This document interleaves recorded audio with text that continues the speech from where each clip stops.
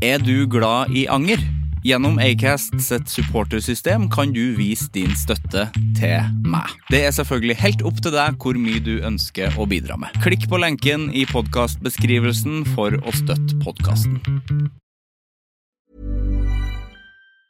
Hi, I'm Daniel, founder of Pretty Litter. Did you know cats tend to hide symptoms of sickness and pain? I learned this the hard way after losing my cat, Gingy. So I created Pretty Litter, a health monitoring litter that helps detect early signs of illness by changing colors, saving you money and potentially your cat's life. Pretty Litter is veterinarian developed, and it's the easiest way to keep tabs on your fur baby's health right at home. Go to prettylitter.com and use code ACAST for 20% off your first order and a free cat toy. Terms and conditions apply. See site for details. Millions of people have lost weight with personalized plans from Noom. Like Evan, who can't stand salads and still lost 50 pounds. Salads generally for most people are the easy button, right? For me, that wasn't an option. I never really was a salad guy. That's just not who I am. But Noom worked for me. Get your personalized plan today at Noom.com. Real Noom user compensated to provide their story. In 4 weeks, the typical Noom user can expect to lose 1 to 2 pounds per week. Individual results may vary.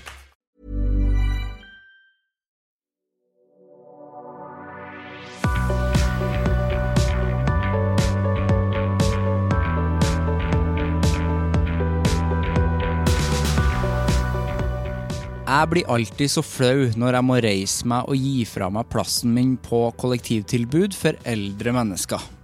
Mest fordi jeg tenker at folk tenker, se på han, for en nobel og fin fyr.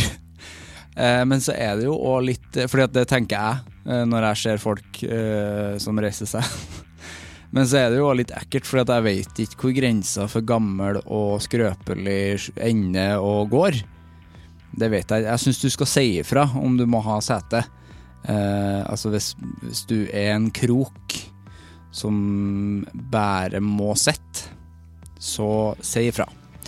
Men om du I militæret, så får du faen meg stå. Jeg heter Sivert Mo. Velkommen til Anger.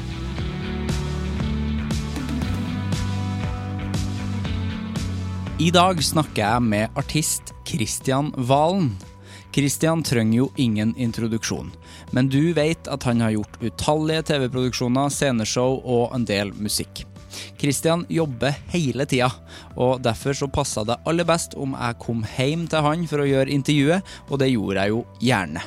Kristians forhold til anger jo ikke så sterkt, og mener at om ting føles riktig der og da, så det vel det, selv om det absolutt skjer at han kan se tilbake på ting og tenke at ting kunne vært annerledes.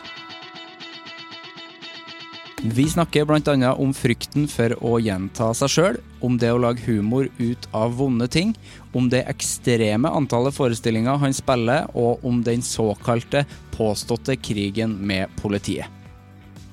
Nå starter vi.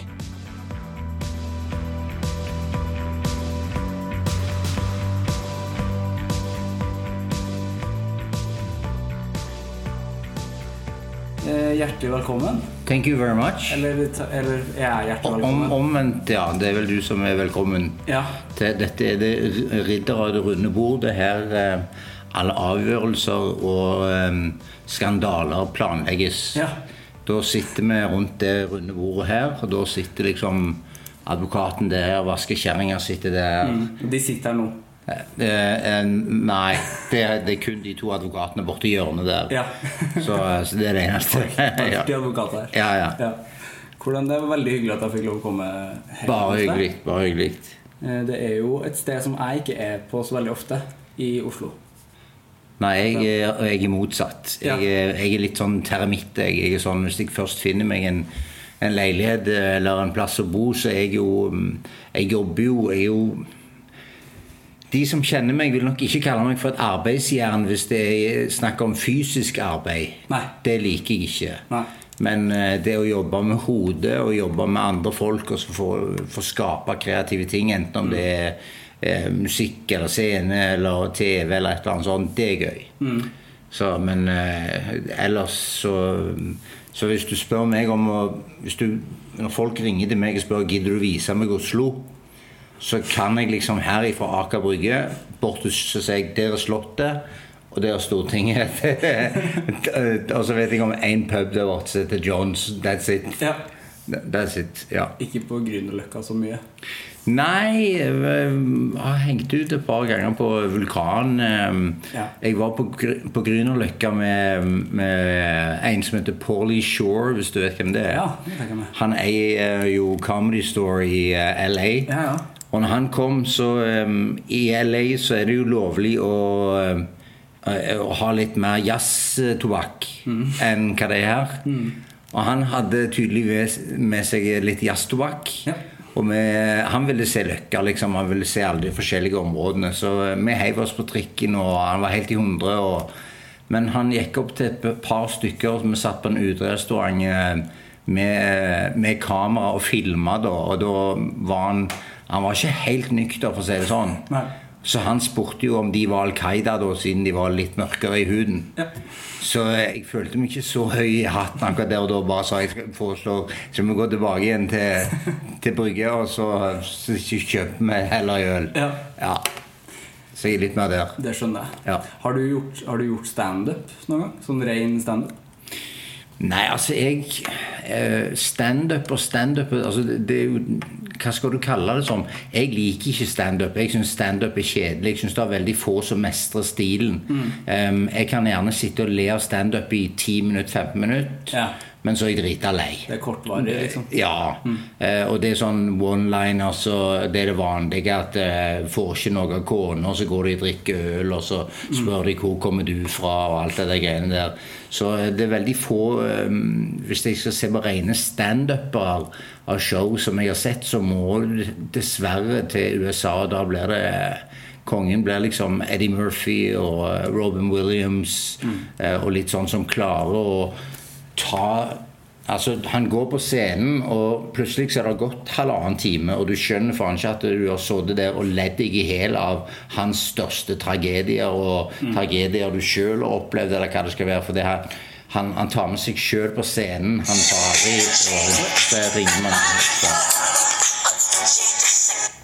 ja, jeg sitter midt i et intervju jeg der ringer du Fint, hei sånn jeg kan begynne jo, altså det som greier liksom, når du sitter 1,5 time og så det slutt og så har du sittet der og ledd av de mest alvorlige tingene til hva det skal være og at komikeren gir av seg selv det for mange, føler jeg da som vil på den scenen kun for å være kjendis eller få lov til å kalle seg selv for stand-up-komiker og det har aldri vært min grei men jeg kan le av det i et kvarter altså, men så går jeg lei altså.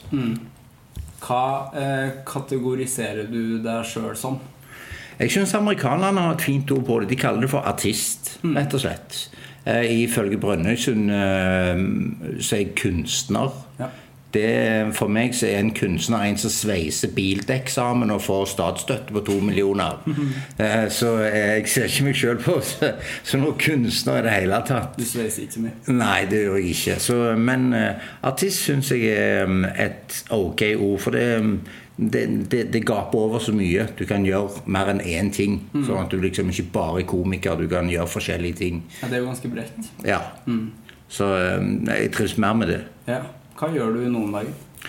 Du, akkurat nå så ja, nå skal jeg jo ha visning på leiligheten nå når du stikker nå etterpå og så fordi jeg skal flytte og ha base i Spania for jeg skal begynne å jobbe en del i Dubai og Tyskland i tillegg til Vegas og så holder jeg på i studio akkurat nå for det kommer en ny plate jeg bare beklager, det kommer en ny plate den blir veldig annerledes enn den forrige men det fordi at jeg liker ikke å gjenta meg selv jeg vil gjøre noe nytt hele veien så vi får se hva som skjer jeg tar egentlig 1 dag av gangen men som du ser jeg eremitt og nå etter jeg ble Young Man Single and Free så sitter jeg her og det går med Netflix og You på nei, eller ja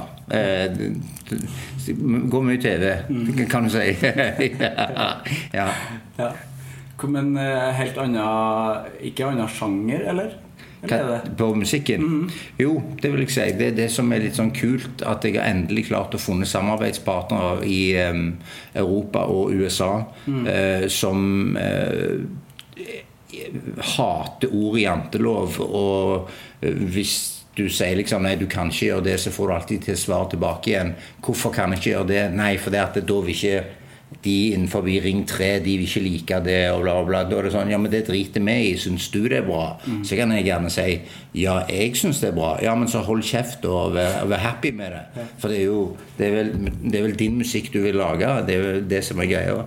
Og det jeg veldig glad for, jeg har fått gått igjennom. Så jeg har blitt skjelt ut mange ganger I studio, for at jeg har vært for feig.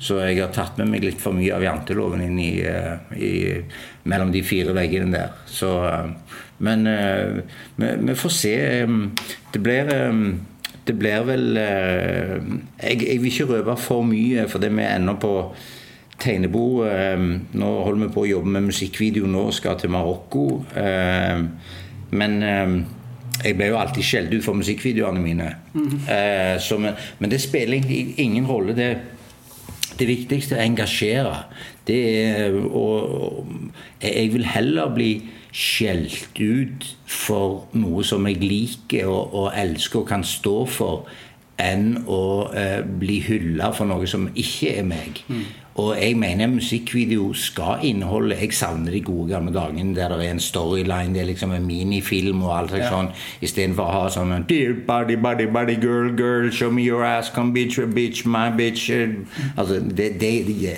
Altså, ok, jeg liker jo å se fine jenter på musikkvideo som står opp og ned, men jeg liker når det litt mer I det, altså. Så det gjør det nå også, så det det jeg sitter og skriver på nå. Ja, men vi fortsatt I popland, eller?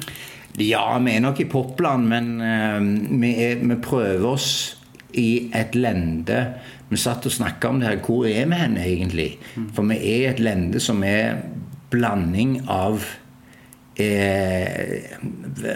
akkurat sånn som det nå, så høres det rart ut, men det en blanding av EDM og faktisk rock, hvis det går an å blande det. Men vi går inn, vi lager musikk sånn som det ble gjort når jeg mener den beste tiden for musikk som var på 80-tallet.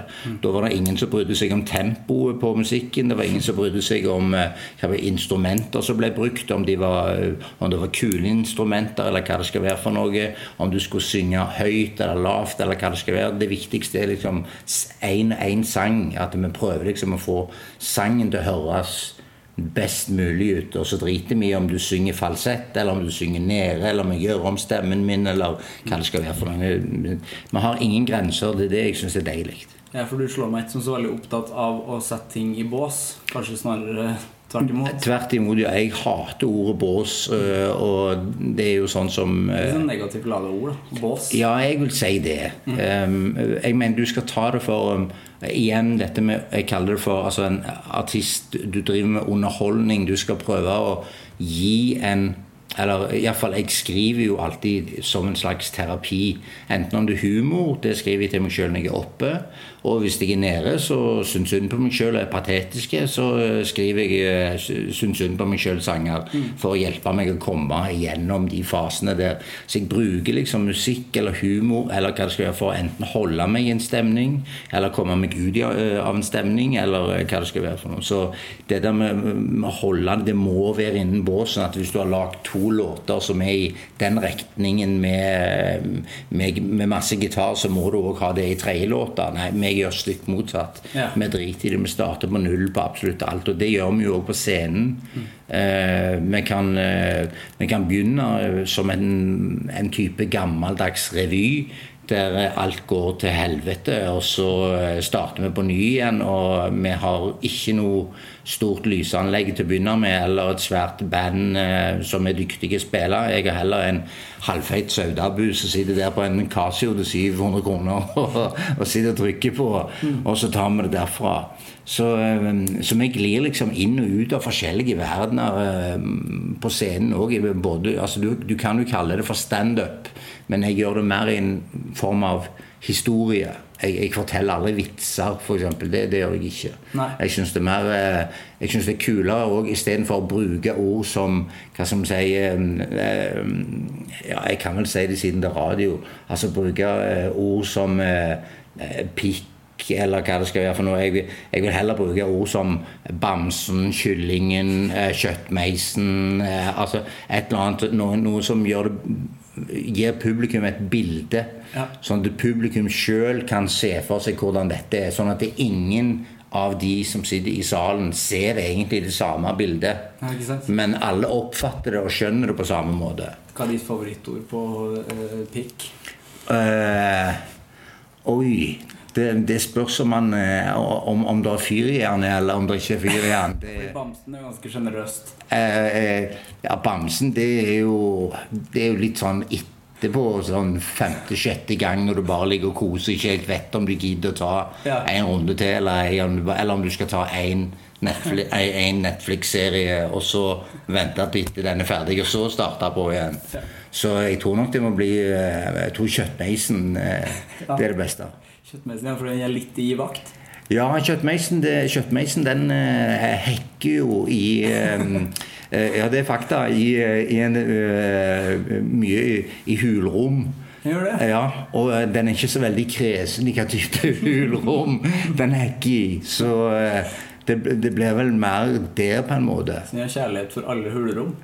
Ja, egentlig. Altså, det handler om å være litt sånn kameleon og tilpasse seg de områdene som finnes. Ja. Men har du noen gang prøvd å skrive humor når du har vært nede? Og liksom snudd på de to? Ja, men det går ikke. Men jeg gjør notater bak i skallen som gjør sitt at jeg kan le av ting som jeg gråt av for eksempel for et år siden i et brudd eller noe sånt. Det tar tid. Ja, men det liksom det som alle, jeg som alle andre, du har en sørgprosess som du må komme over før du kan se på det.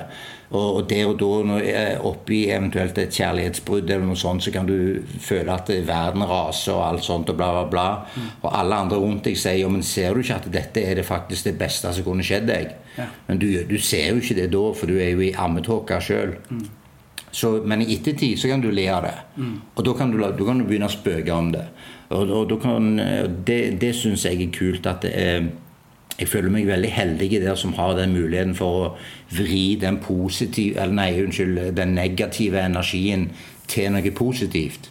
Og hvis du da kan videreformidle den igjen på scenen til publikum, som har kanskje opplevd det samme, som kan føle at oi, det har jeg også vært borti, så kan de sitte og le litt av det, sånn at alt til slutt, liksom, alt har en mening, men det kommer positivt ut. Ja, ikke sant. Men jeg elsker jo når alt går til, det har gjort siden jeg var liten, når alt går til helsike. Det sånn, de beste filmene jeg vet om, det filmer der helten alltid dør. Og musikk også, at alt går til helvete, og ingenting funker, og gutten får aldri jenter, og det alltid noen som er galt. Ja, for jeg føler jo det beste kunsten, det bygger jo på noe som vondt. Ja, altså, som William Shakespeare sa, for å forstå komedie må du ha opplevd tragedie. Og det tror jeg veldig mye sant i. Det høres veldig litt sånn stort ut, men det mye i det, altså.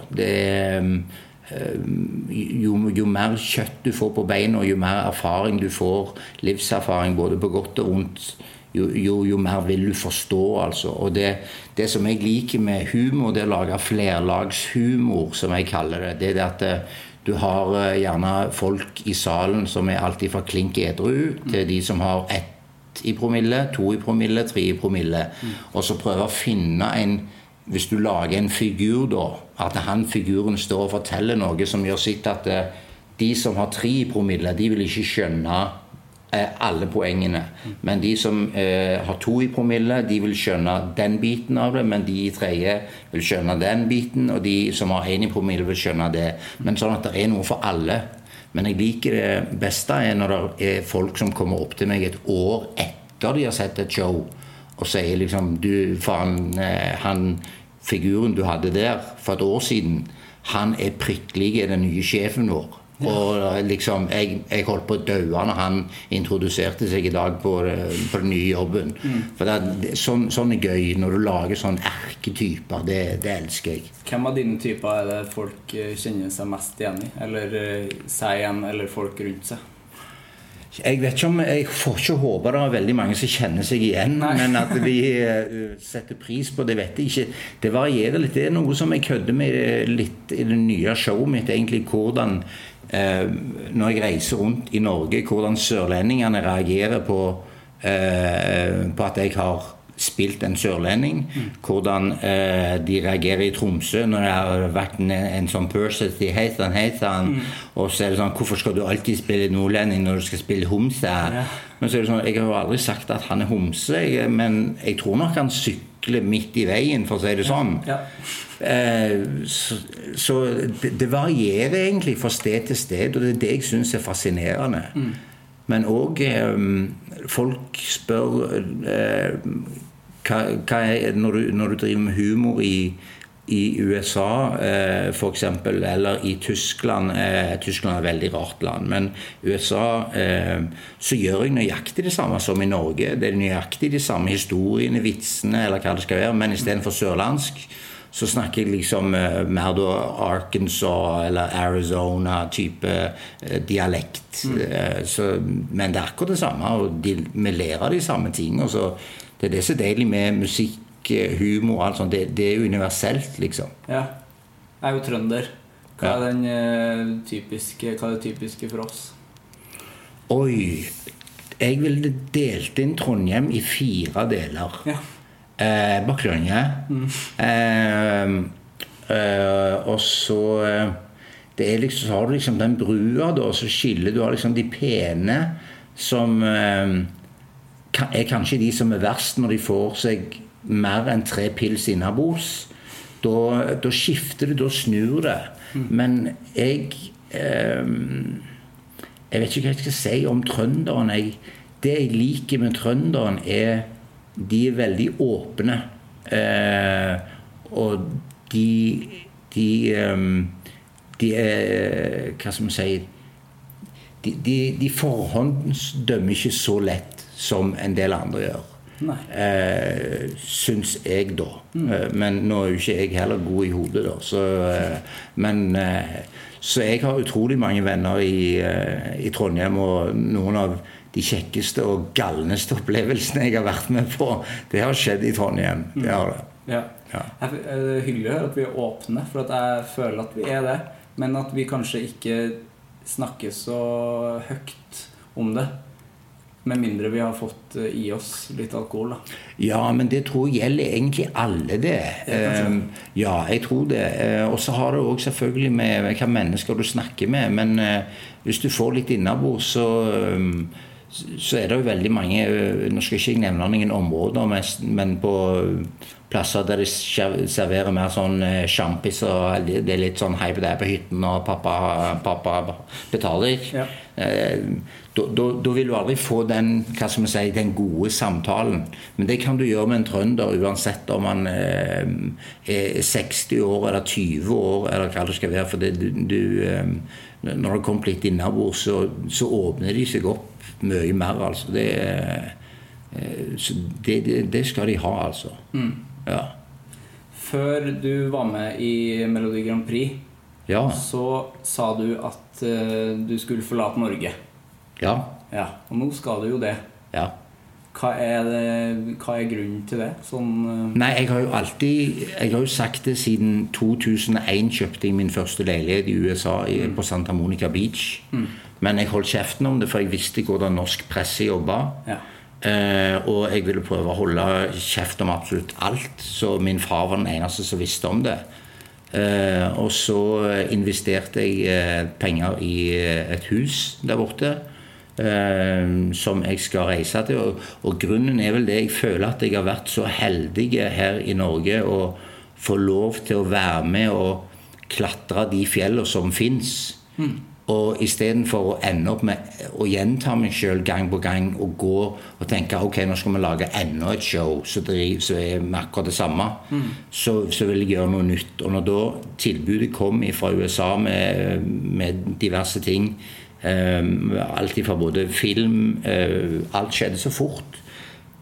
Film og Sony Music kom inn I bildet, og så kom det ting på scenen. Det begynte smått liksom på Comedy Store, og så ble det Vegas, og så det var sånn, nå får jeg gå så ut når jeg bare snakker om det, for det sånn hvordan det mulig. Så jeg har bare vært grævla heldige, så det har alltid bare vært planen at men jeg må alltid gjøre ting ferdige. Så det derfor jeg føler liksom at nå har jeg opparbeidet det nye showet som kommer nå liksom 100 nummer som jeg følte noen av disse numrene her må ut, de må jeg dele med folket som har fulgt med meg I så mange år. Så da sydde jeg sammen denne forestillingen da. Så når den ferdig så drar jeg videre, men sånn som det nå så føler jeg meg selv veldig privilegert som får lov til å jobbe en helg for eksempel, enten om det I Spania, så en helg I Tyskland, en helg I Dubai, og så plutselig så har jeg mulighet for å komme hjem på ferie til Norge. Nå stilte jeg nettopp opp på en sånn skikkelig brun bula I Oslo her, der jeg stod plutselig og fant meg selv synge Johnny Cash sammen med husbandet, og gjennomsnittsalder der inne var vel det var vel 70 eller et eller annet sånt, men det var utrolig gøy. Jeg holdt på å bli overkjørt av en lesbisk fra Canada som satt I sofaen der. Jeg skjønte ikke hun var lesba. Jeg burde jo sett det når jeg ser på bildene I ettertid. At hun hadde masse nagler og sånn. Hun var veldig hyggelig og sånn. Men hun hadde banket meg, altså, hvis det var et eller annet. Hvis hun hadde hatt lyst, så kunne hun da hadde jeg vært med I MeToo-kampanjen med en gang, altså. Ja. Hva slags Johnny Cash-låt sang du? Johnny Cash. Jeg sang og det var det Walk the Line, og så var det hva var det? Jo, Hurt. Det var Hurt, ja. Ja, jeg måtte ha den. Det var publikum som skrek på den, og så var det Folsom Prison. Ja. Det var liksom, det var det gikk I. Men du parodierte han der? Ja, altså det som rart jo, det var vel mer en imitasjon enn parodi, for det var vesentlig forskjell. Hvis du ser på en imitasjon mer sånn at du skal kunne lukke øynene og tro at vedkommende der. Parodi, da overdriver du. Sånn at du tar liksom de karakteristiske trekker som vedkommende har, så blåser du de opp. Sånn at du skal sitte og ha det morsomt. Gjør du begge deler? Ja. Og det det som så utrolig gøy. For da vet publikum aldri, og det kjekkeste av alt, det når du står på scenen, og du begynner gjerne med noe som som publikum tror morsomt, men så glir det over til at du ser at publikum sier, jøss, oi, dette var jo faktisk bra, og så sitter de faktisk etterpå og sier, oi, dette var jo kult jo. Eller motsatt. Sånn at du kan vri på det hele veien, det det jeg liker, sånn at du ikke har det samme hele veien, som du da eventuelt har innen en del andre sjangre, der du må gjøre det samme hele veien. Men frykten for gjentagelse da, føler du at du har gjentatt det noen gang? Ja, altså Rolling Stones, hvis de hadde kommet ut og spilt på cello I stedet for elgitar, så hadde jeg blitt forbannet. Altså, hvis du går og ser en komiker, Eddie Murphy, så vil jeg høre han skal si en del ting. Jeg forventer meg stygge ord. Når jeg går og ser andre komikere, så forventer jeg at de skal snakke om noen nye stygge historier om ungene sine som har dritt I seg ut, eller et eller annet sånt nå. Så sånn sett så gjentar du deg selv, men det sånn, du skal jo ikke finne opp hjulet på ny. Men det jo, ta et godt eksempel på Trine Skei Grande for eksempel. Hun kommer fra min hjemkommune. Ja, hun gjør det, ja. Overall, ja. Det var ikke du som var I Åkeren? Jeg vet det. Sikker? Ja, ok. Ja. Nei, men da det sånn hvis du har parodiert Trine Skei Grande før for siste forestilling jeg startet med, den var i 2012 men vi har bare spilt den i 5 år vært så heldig og fått lov til det jeg fatter det jo ikke ja, vanligvis så spiller du en forestilling i 1 år, halvannet Hvor mange forestillinger det da, i 5 år? Og har ikke peiling, men vi talte vel nå i løpet av de siste 15 år som vi spilte over 4000 forestillinger i hvert fall og da det sånn at så lenge og det var noe som jeg også lærte av de gode gamle mestrene som jeg sier som ikke blant oss lenger dessverre Trond Kirkevåg du har liksom Harald Heide-Steen og sånt noe at det så lenge folk ler så det greit og det sånn hvis du kommer inn med Trine Skei Grande igjen for å bruke henne som eksempel hvis hun hører på noe unnskyld Trine eget meninger hvis du har noe nytt som hun kommer med så det greit ja. Men jeg jo, la meg si det sånn jeg jo ennå overrasket av at når jeg gjør jobber for eksempel rundt omkring så kommer folk og maser om at jeg kan gjøre Morten Harket jeg skjønner jo ikke jeg fatter jo ikke at folk ikke driter lei av å se meg gjøre Morten Harket men de skal ha det ja. Og da det sånn, ok, greit hvis du vil ha det skal du få det så vil det alltid også da være noen som sier ja, men nå gjentar han seg og så, men du kan ikke bry deg om det Nei, alle blir jo litt fornøyd Nei, du vil aldri kunne bligjøre alle sammen og det sånn, den dagen du får en 6er i pressen da har du gjort noe feil ja. Du synes det da? Ja. Det veldig stor forskjell på Ring 2 altså Oslo Ring 2 Dagsrevyen for å si det sånn de tror jo at Norge kun Oslo de skjønner ikke at det noe så ut forbi og derfor har vi alltid vært veldig bestemt på jeg har kranglet mye med regnskapsfører som har sagt hvorfor spiller du ikke lenger i Oslo hvorfor skal du dra til Leknes i Lofoten så det sånn, ja men det folk i Leknes også, det også i Norge jeg har ikke vært i Leknes, jeg har lyst til å se det Leknes og det sånn og vi har hatt mange av de beste opptredenene våre på langt vekk i stedet, så jeg ikke visste hvor var en gang og det synes jeg spennende med jobben Har du sånn høydepunkt sted? Nei det hver eneste forestilling jeg liker nervøse rett før jeg går på men i det foten min høyrefoten går jeg alltid først med på scenen i det høyrefoten treffer scenen så blir jeg helt rolig da det som at nå jeg hjemme og du ser folk smile og da storkoser jeg meg altså. Så da det verdt all reising og all den skiten etterpå som du eventuelt får enten om det via sosiale medier, press eller hva det skal være for noe, det spiller ingen rolle. Hva det minst trivelige med det? Nei, det jo all reising også. Det kjedelig. Ja. Og så Hey folks, I'm Mark Maron from the WTF podcast, and this episode is brought to you by Kleenex Ultra Soft Tissues, your ally to help tackle your allergy symptoms this season. I love the change of seasons, but nobody loves pollen and all those other things floating in the air that make you sneeze during this nice weather. Kleenex Ultra Soft Tissues are hypoallergenic and allergist approved, so fight back against watery eyes and runny noses without worrying about irritating your skin. For this allergy season, grab Kleenex and face allergies head on.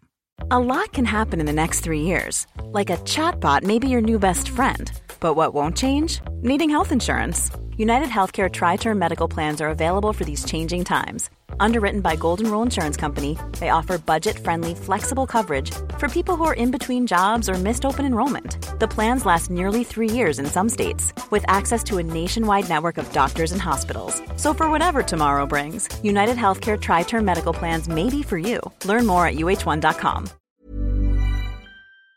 Men nå har jeg blitt vant med det etter jeg begynte å lese mye psykologi og sånt når det var etter internettmaskinen kom og så har du disse sosiale medierne hvor du har veldig mange som har tydeligvis veldig mye frustrasjon som må kanaliseres via dette tastaturet og skriver gjerne bare drit og de ikke klar over at det som eventuelt vil stå der, og jeg synes mye mer synd da på eventuelt, ikke politikere, men andre folk som gjerne opplever at de har familie som skal lese om dette her. Men altså folk du må tåle å stå i litt at folk slenger med lepper, at media fungerer sånn at de skal dra deg opp, for så dra deg ned, for så dra deg opp, og så dra deg ned. Sånn det bare. Så det var jævlig tøft en stund til å begynne med, men så lærer du deg bare til å leve med det, og så går det greit. Men jeg ser jo at familien min rundt meg, de tror jo på alt som står, enten om det sosiale medier eller hva det står det på skrift, så det sant. Selv om du kan bevise motsatt. Så jeg lærte av Grete Kausland at du må bare drite i det som står i avisene, for det som står i avisene i dag, det blir pakket fisk i morgen. Så jeg bryr meg ikke noe særlig om det. Altså.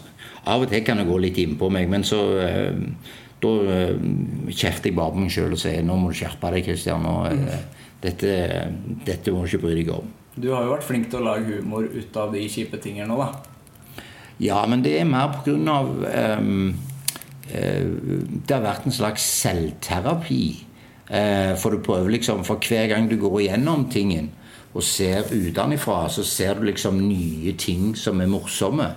Altså noe av det som jeg synes veldig morsomt nå, som ikke var morsomt der og da, det var når jeg leste i avisen at hvalen tatt med pistol på Aker Brygge. Det som skjedde da, det var det at politiet slo seg inn den døren som du ser der, og så var det plutselig 20 mann her, antiterrorpoliti, så dro meg inn i stua her med håndjern og maskingevær i ansiktet, mens samboeren min som lege lå inne på soverommet på andre siden. Og da hadde de endelig fått meg på kamera da. Så sier jeg, hva da endelig på kamera? Ja, nei, jeg hadde hatt pistol på Aker Brygge. Da viste det seg det at jeg spurte, har du sett på bildet? For vi kom fra båten og hadde spist reker på båten. Så sier jeg, har du sett på bildene selv? Sier jeg til politiinnsatslederen. Og han sier nei. Så sier jeg, kan du rope opp vedkommende som har eventuelt bildene, så de får se på dem? Så jeg at han ble helt kritthvit i ansiktet. Og da viste det seg, nei, det var vist ingenting allikevel, men de hadde fått melding om at, for det som skjedde, det var det at jenta mi, hun skulle låse opp døra nede, fordi vi skulle gå inn, men det jeg kjente, det var det, hvordan skal jeg si det? Jeg kjente at kjøttmeisen lå litt skjevt, så jeg snudde ryggen til henne, og så tok jeg hånda ned i buksa og rettet på kjøttmeisen og sånn. Og så gikk vi opp på LAS, og så 2 timer etterpå så slo politiet inn hele døra og det ene og det andre, men så sier de til slutten, når politiet gikk da, så sier jeg at hvorfor kom dere inn? Jo, nei, jeg hadde fått en melding fra Noka som at jeg kunne jo ha hatt en pistol i linninga. Et ord som linning, og det er jo rundt med belte stedet, men det er et ord som jeg ikke bruker engang. Og da det litt sånn, hva faen skal du gjøre? Altså, jeg fikk jo erstatning for det, men det gidder jo ikke pressen å skrive om. Nei. Så for det selger ikke. Så det mye sånne historier som kanskje ikke var så veldig hyggelig der og da. Du ble liksom kastet på glattcella for ingenting. For at du kunne ha hatt en pistol, så har du egentlig bare rettet på kjøttmeisen. Ja. Og så havner du på glattcella. Det er jo mange som kunne hatt en pistol. Ja, så jeg tør ikke klø meg i ræva på Aker Brygge en gang lenger. Så nei, for da gjør det politiet kommer. Ja. Ja. Men de ute etter det? Nei, det veldig rart det der, for media har jo sånn jeg lo første gang jeg hørte Morten Harket si at media som et dyr som jager i flokk. Men du skjønner det litt mer etterpå, for det selger, og da det sånn at nå har jo alt kommet ifra jeg har jo opptrådt for politiet I alle år og har jo aldri hatt noen problemer med de og skjønner jo at de må rykke ut når de får beskjed at det en mann med pistol på Aker Brygge som viser seg da å være kjøttbeisen så jeg skjønner det jo men at jeg har jo aldri hatt noen krig med politi eller noen ting men at det noen på Oslo politistasjon som ikke liker meg det har vi jo fått bevist for det de har jo lagt det ut på Facebook og så glemte de at den var åpen den Facebook-siden helt til media fant ut av det og så da fikk du jo se at det politifolk som skriver at de håper at Valen blir skutt av et vådeskudd neste gang og sånt noe. Det klart at familien min tar sånn tungere enn hva jeg gjorde. Så, og ikke minst samboeren min som eller den gang samboeren min som var flykta fra Iran, hun fikk jo ikke sove, så vi måtte jo sove på skift. For hun var jo livredd hver gang hun hørte noe inne I gangen. For det sto så å si det som vi oppfattet det som direkte drapstrusler. Og hun gjorde det I hvert fall. Så, men når pressen skrev om det, så trakk de bare tilbake igjen, og da skulle det bare behandles internt. Så når det gjelder politiet, så har jeg masse kompiser I politiet, jeg og dessverre ikke I krig med de, så jeg regner med at jeg stiller på neste års julebord også. Men vi kødder jo med det. Så når jeg står på scenen så kødder jeg med både hvor mange ganger jeg har slått inn dør og hvem som har slått inn dør og prøver å finne han som har slått inn dør så det bare ok det bare pressen som vil lage det til si greier det helt ok så for det ser jo ut som det en krig hvis man bare googler navnet ditt da ser det ut som politiet ute etter deg og vice versa altså jeg hadde aldri trodd at jeg skulle rigge opp min egen leilighet med kamera for å bevise at politiet lyger. Men jeg har jo sett at politiet lyger både politimestre I Oslo sentrum lyger til media. Det ble jo også bevist I retten, men det skjer ingenting. Og jeg har sett de har løye under ed I retten. Så rettsstat I Norge det finnes ikke jeg har mistet all tiltro til politiet så når du inne på Trondheim så ringer jeg heller kompisene med langt hår I Trondheim hvis det et eller annet jeg trenger hjelp til enn polisen I Oslo altså. Tror du det kan endre seg, eller? Jeg har prøvd I 9 år men jeg vet ikke men jeg gidder ikke bry meg så veldig mye nå bor jeg alene og det jo ikke den for første gang så var jeg jo klar for å kanskje slå meg ned og få en familie men det røyker jo på grunn av alt det der politigreiene og alt det så det klart men du kan ikke sitte og være bitter over ting som har skjedd for det igjen så det jeg tror alt har en mening med det som skjer, så får du bare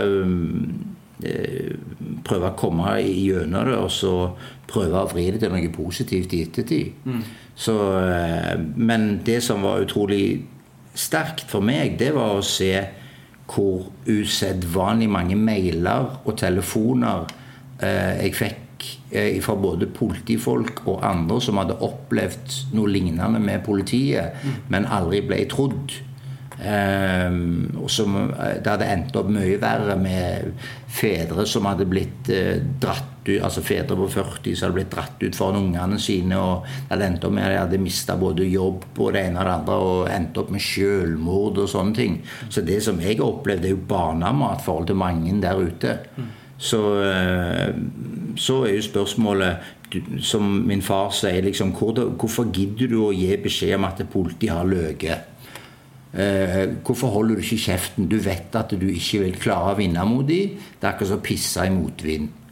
Så det sånn, jo, men noen må jo si noe. Men igjen så det, du kan liksom ikke ta alle under en kam. Så du får bare håpe at det lille som du bidrar med kan være med til å bidra i rett retning. Det liksom så... Men jeg over det. Jeg har ikke tenkt på det siden krigen, holdt jeg på å si. Nei. Så... Men hva forholdet ditt til anger, da? Nei, altså jeg har sånn ambivalent forhold til anger på grunn av... jeg har vært heldig når det gjelder både jobb og jenter som jeg har fått lov til å være sammen med, som har gitt meg utrolig mye. Men av og til så har jeg kanskje tenkt mer på at jobben viktigere enn de, og gitt mer oppmerksomhet til jobben kontra det de fortjener. Og når jeg sitter i ettertid og ser tilbake igjen, så det sånn at jeg skjønner at de kan ha hatt det vondt, og du angrer litt på det. Men samtidig så kan du snu på det igjen og si det at det var de som sa til å begynne med at vi vil ikke du skal forandre deg. Du skal være den samme, og du skal fortsette, og du skal ta de samme jobbene og alt sånn, men det vel... Det annerledes å leve det enn å si det, tror jeg. For det å oppleve å leve i rampelyset, det to vidt forskjellige ting. Det kan være positivt, det kan få deg til å selge mer billetter der og da, eller det kan få deg til å føle liksom verdens største dust. Når det folk som skriver at du ferdig, eller du elendig, du ikke flink, du dårlig og alt dette her, så det sånn hvor mye skal du slippe pressen inn men jeg tror jeg tror ikke jeg ikke den angrende typen, for jeg litt mer sånn hvis magen sier ja, så gjør jeg det, og jeg hopper i det, og så tenker jeg mer sånn at det føltes riktig der og da, ja vel, da må det vel være noe i det, selv om du ettertid kan si herregud så dum jeg var, hvorfor gjorde jeg det men det jeg angrer mest på, det var det at jeg gikk opp det jeg sette Katrine i 5. klasse på fritidsklubben og spurte om jeg skulle danse en sånn slow dance. Jeg husker ikke hva det var, hva sang som kom på, men jeg hadde faen ikke kommet opp til ansikten hennes en gang og liksom spurt, skal vi danse? Jeg kom ikke der til en gang. Og hun bare, nei. Så siden hun sa det, så har jeg aldri turt å spørre en jente om hun enten vil være med ut, eller om hun vil være med danse, eller noen ting. For det ødela totalt hele hva skal man si, selvtilliten min, i hvert fall når det gjelder kvinnfolk. Så trist det var. Ja, jeg håper Katrine hører på noe og skjemmes. Ja. En liten øyeblikk. Så. Og min farfar så ringer. Ja. Nei, men det var jo det jo ganske det jeg tenker med anger, at anger kan være viktig hvis det kommer noe godt ut av det. Hvis du liksom, det jo en måte å reflektere på. Og akkurat den hendelsen der jo hvis det liksom ødelegger for relasjonen til damer senere, så jo det ganske sånn. Ja, altså for å si det rett ut, jeg har jo ikke noe flau å snakke av det. Når jeg sitter hjemme liksom, i Oslo en måned og har ingenting å gjøre, så går folk liksom sier, ja, gå ut og må gå opp til henne og liksom si hei, og jeg tør ikke i det hele tatt. Jeg på scenen, så er jeg hjemme, da kan jeg gjøre det. Da kan jeg snakke til hvem som helst i salen, spiller ingen rolle, men ellers ikke, ikke om det smalt. Men så det også sånn, du sitter og du lærer eventuelt for hvert forhold du i, så lærer du ting, at oi, der burde jeg gitt litt mer etter, der burde jeg sagt ok, du skal få lov til å gjøre det, eller ok, vi kan gjøre det, selv om du ikke har lyst til å gjøre det. Så jeg ser jo da ting som jeg tidligere sa, det der kan du bare drite i, som jeg nå i det siste forholdet, liksom, da tenker du at du har lyst til å si det der kan du bare drite i. Men allikevel så det sånn, hvis det betyr noe for hun, så ok, koster det egentlig så mye, så bare si ja, la oss prøve. Og så gjør du det, og så i mitt tilfelle så skar jo alt seg med, det ble litt for mye, og da føler du også igjen en anger motsatt igjen, for da tenker du, hvorfor gadd jeg å prøve å forandre meg til å bli den personen som hun ville, når det røyk til slutt anyway.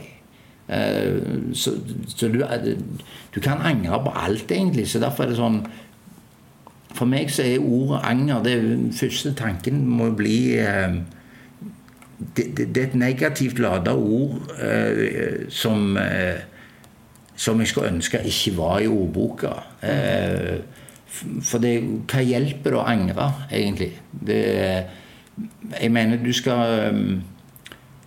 skal tilgi, men du skal aldri glemme.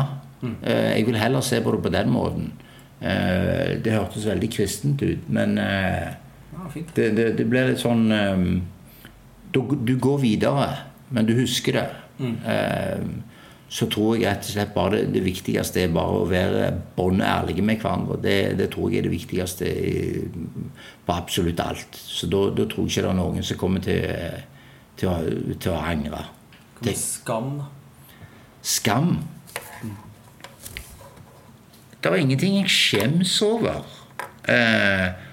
Altså, ok, gutta boys har vært på fest med fra militærgjengen, gutter som var militære med, og vi har sagt mye dumt og gjort mye dumt for litt på sene kvelder her med litt brennevin innabords og sånn, men det ikke noe det ikke noe som skjemmes over. Det sånn jeg tenkte sånn til å begynne med når jeg startet og gikk ifra å være en lokal, hva skal man si, kjendis til å bli mer norsk kjendis, så kom jo God kveld Norge og spurte. Og da sa jeg synes bare det var hyggelig de ville snakke med meg, men God kveld Norge hadde et veldig dårlig rykte på seg. Så jeg fikk jo kjeft innad i miljøet, liksom, nei, du må ikke si ja til de. Men så går det et par år senere, så ser du det at de som sa nei den gangen, nå de også der. Men jeg ville prøve nye ting hele veien. Jeg sa ja til 4 stjerners middag helt i starten for å se om reality-tv, vil det si at det en mann som henger etter deg med kamera hele veien, eller det bare juks der de sier, nei, kom inn døra en gang til, og så virker du litt mer overrasket. Ja. Og det jo det. Ja. Det jo ikke ekte. Men nå har jeg lært det. Og så da tenkte jeg på Grand Prix, hadde noen sagt det til meg for 2 år siden at du kommer til å si ja til å være med på Grand Prix, så hadde jeg ledd opp i ansiktet og sagt ikke om det smalt i helvete, altså. Men så snakket jeg med Jan Fredrik Karlsen, og han hørte noen sanger som jeg hadde liggende, og det var sånn jeg tenkte, hvorfor ikke? Det jo liksom verdens største sangkonkurranse, og har du noe å tape? Det noe skjems over? Gjør du noe om noen sier det at ja, du low life, du ikke kul nok fordi du har vært med på Grand Prix, du må heller være med på Urørt eller en eller annen sånn rock greier som kult innenfor Ring 2. Og det var sånn, nei, jeg vil være med på det, jeg har lyst til å være med på alt, så jeg skjemmes ikke over noen ting egentlig, over eneste klesvalg, gammelt klesvalg. Når jeg ser på bilder av meg selv, hva klær jeg har på meg, så jeg ikke høy i hatten. Ja, det tror jeg meningen med klær, sånn der opp igjennom. Ja, jeg tror det. Det sånn fase, så alle må igjennom. Så, men jeg har aldri anlagt bart. Nei. Det så jeg onkelen min gjorde en gang, og jeg holdt på å le meg i hele av det russebildet hans. Og det ser jeg ennå så tydelig for meg at bart skal jeg aldri anlegge. Kan du få bart? Ja. Jeg gjorde det for en liten statistrolle i statene. Ja. Men jeg veldig lys i håret, så jeg måtte vente en del uker før det var liksom vokst ut nok til at det... Og det det verste av tiden jeg har hatt. Altså det var ikke, nei. Det bart ikke meg, nei.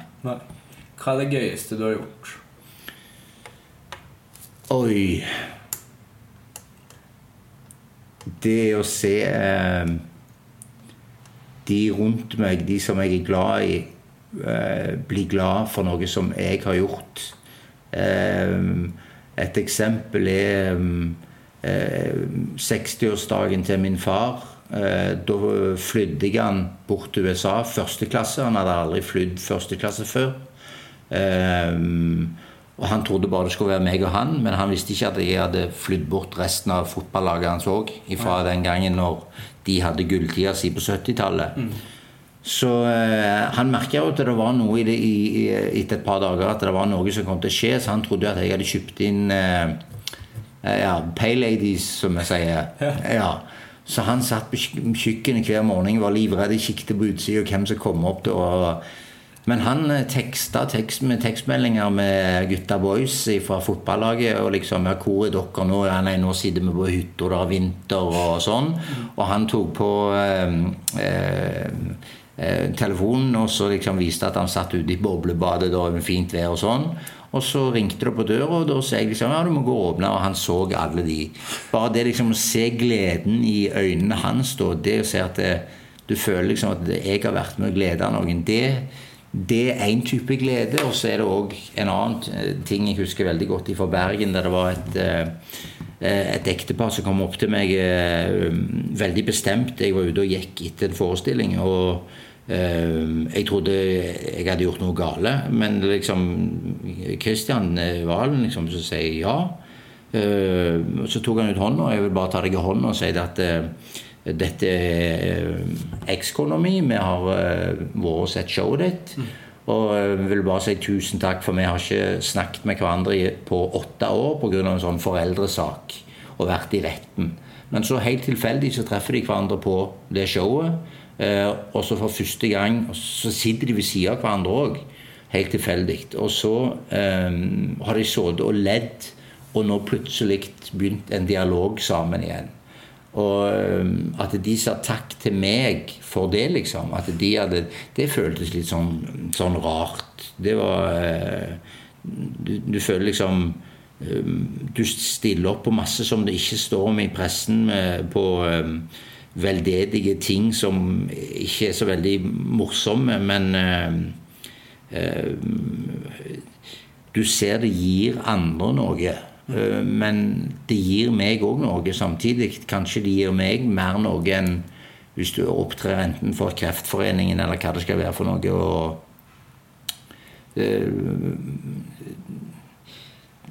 jeg vet ikke hva jeg skal si. Det har liksom, jeg har klart meg, enten om jeg har hatt 50 kroner eller om jeg har hatt 500 kroner, så har det aldri vært noe problem. Og penger har aldri vært det viktigste for meg. Jeg har alltid sagt ja eller nei til alt og jobber, uansett penger. Viktigste først, er det gøy, er det kjekke folk, er det noe jeg har lyst til å gjøre, så får vi heller se på pengene etterpå. Og så har jeg vært heldig med at nettopp på grunn av at jeg har sagt at jeg jobber heller gratis, men hvis det går bra, så vil jeg heller ha mer.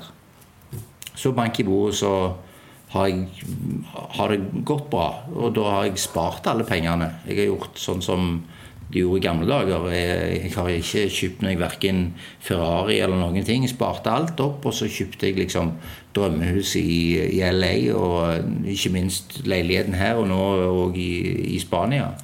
Og få lov til å leve ut drømmen, rett og slett. For det er ingen vits å ha penger på bok. Det er ingen vits å være den rikeste mann på kjerkegården. Det er ingen vits i. Så da er det sånn, bruk det mens du har det, og bruk det med gode venner, men sørg for gode venner å få, og hvis du først finner noen, så hold godt på dem. Hva tror du kan man lære seg å bli morsom? Jækla godt spørsmål. Altså, jeg ler jo av min far. Jeg dør jo av når min far ler, når han skal fortelle en vits. Men jeg ser, hvis jeg prøver å fortelle den samme vitsen på scenen, uten å fortelle at det kommer fra min far, og fortelle hvorfor jeg forteller vitsen, så funker han ikke. Nei. Så igjen så tror jeg alt har med smak å gjøre egentlig. Så jeg tror ikke det går an å lære seg å være morsom, men alle har en måte å uttrykke seg på som folk en viss gruppe finner morsomt, og en annen gruppe finner rett og slett motbydelig. Så altså min far fucker alltid opp poenget. Han begynner med poenget, og så holder han på å lese seg helt selv, og så sier han at det er du som er idiot som ikke forstår noe siden du ikke ler av det. Ja. For du sier, er det som var vitsen? Seriøst, er du ferdig nå? Og så holder han på å lese igjen, så sier han, ja, skjønte du ikke den? Så sier jeg, herregud, du kan ikke fortelle det der. Men når du forteller det igjen på scenen da, at du sier at jeg nå skal fortelle en vits som er fakta, som min far, eller ikke minst farfar, fortalte for eksempel litt et par Jägermeister en sen kveld, så blir det mye mer morsomt med en gang på grunn av, igjen, det som... det er liksom ikke stand-up, du forteller en historie. Folk kjenner seg igjen, alle har en eller annen i familien som enten tror han er veldig morsomme, men ikke er det, eller omvendt, eller en som maser alt for mye, eller det er liksom den gjenkjennelseseffekten jeg prøver å lete etter hele veien. Så hvis jeg har opplevd noe som ingen andre har, så gidder jeg ikke fortelle om det, for da ser jeg ikke vits i det, ingen til å prøve å lage noe morsomt ut av det, uten at du må forklare det skikkelig da, at hvordan det egentlig føltes å ha det sånn og sånn. Så jeg gidder ikke stresse med det, altså. Nei. Jeg tror vi nærmer oss slutten. Ja. Det har vært veldig, veldig trivelig å prate med deg. I like måte. Du er ferdig allerede. Ja. Da skal jeg begynne å gå løs på mobiltelefonen som plinger litt her. Ja, jeg har et siste spørsmål først. Ja, kjør på. Skal du få lov til det? Hvem synes du jeg skal snakke med i Anger? Jonas Gahr Støre. Ja. Han er såpass viktig mann innen politikken, og det har kommet såpass mye fram i media. Av og til så er det med han, av og til så er det imot han, og du vet liksom ikke helt. Men det verste jeg vet, og grunnen til at jeg nevner han, det er fordi han er en veldig sterk politiker som jeg tror vi kommer til å ha med oss lenge fremover. Og det er veldig viktig at de folkevalgte som vi har en moral og etikk som de klarer å holde. Og av og til så blir du, altså de sier det at makt suger deg opp, og jeg har også kompiser på Stortinget som har gått inn og stemt ja, og så plutselig så blir det nei, for det er det som er populistisk. Og da er det sånn, da sitter jeg liksom og tenker på, hvordan kan du gå og legge deg om natta, og når du har gått inn på ja, men du vet at du kommer til å stemme nei i morgen, altså klarer du å sove godt med deg selv da? Sånn kommer ord anger inn for meg, for da finner jeg ut av, siden han har vært såpass mye oppe, så vil jeg gjerne spurt han om hva han mener anger er, og om han i det hele tatt har anger på noe. Så for i politikken så må du jo skifte også hele veien, og de skal alltid legge skylden på noen andre. Men da ta enkeltpersonen rett og slett. Så jeg vet ikke om du får tag i han. Ja, men jeg gjerne snakke med, hvis han hører på. Ja, hvis han hører på, men du må hilse til han. Jeg har veldig stor respekt for politikere som samtidig som jeg hater de som pesten. For jeg mener de er dobbeltmoralister, men allikevel så skal det veldig mye til å være en politiker og tørre å være på Stortinget og stå i den stormen som kommer uansett hva du gjør. Om du drar til Iran med mobiltelefonen din, eller oppi unge honningkrokker, eller hva det er for noe. Alle skal mene noe om deg. Da er det liksom, det må være, det er vanskelig. Du vet aldri, og så er det aldri sånn, hvem kan du egentlig stole på? Kjenner du deg litt igjen i det også? Ja. Og det er derfor jeg tror det jeg holder, det er jo barnemat, det jeg holder, det er jo bare fleip. Men liksom når du kommer opp på et såpass høyt nivå, så tror jeg nå når vi begynner å nærme oss valg og sånt, at da vil jeg spurt han om akkurat det der greiene der, altså. Om han eller andre politikere også som er høyt oppe, om når de går og legger seg om natta, som min mormor lærte meg, at så lenge du kan gå og legge deg om kvelden og lukke øynene dine og vite at jeg har gjort det beste jeg kan i løpet av dagen for de rundt meg, så er jeg happy. Se om det er noen som klarer og tør å si det, at av og til så har jeg gått hjem og virkelig skjemmes og angret på det jeg sa, og at jeg gikk med på det. Se om du finner noen stortingspolitikere som tør å si det. Da er det lykke til. Takk. Ja. Tusen takk for praten, Kristian. Bare hyggelig. Det var Kristian og meg. Håper du likte praten. Jeg er veldig glad for å ha fått pratet med han, og kunne nok ha pratet i hvert fall en time til, det tror jeg. Håper du gidder å abonnere, for da får du episoden umiddelbart inn i din foretrukne avspiller. Følg og lik der det følges og likes kan, og bare del anger med noen du kjenner. Og mange spør meg om kopper, om det er mulig å få kjøpt. Akkurat nå er det ikke det, for jeg har ingen kopper. Det har ikke jeg hatt på veldig, veldig lenge. Men jeg skal se hva jeg kan få gjort i løpet av året. Video og bilder og sånn, det ligger på Facebook og Instagram, så følg og lik og alt mulig der. Vi høres neste vekka. Hei!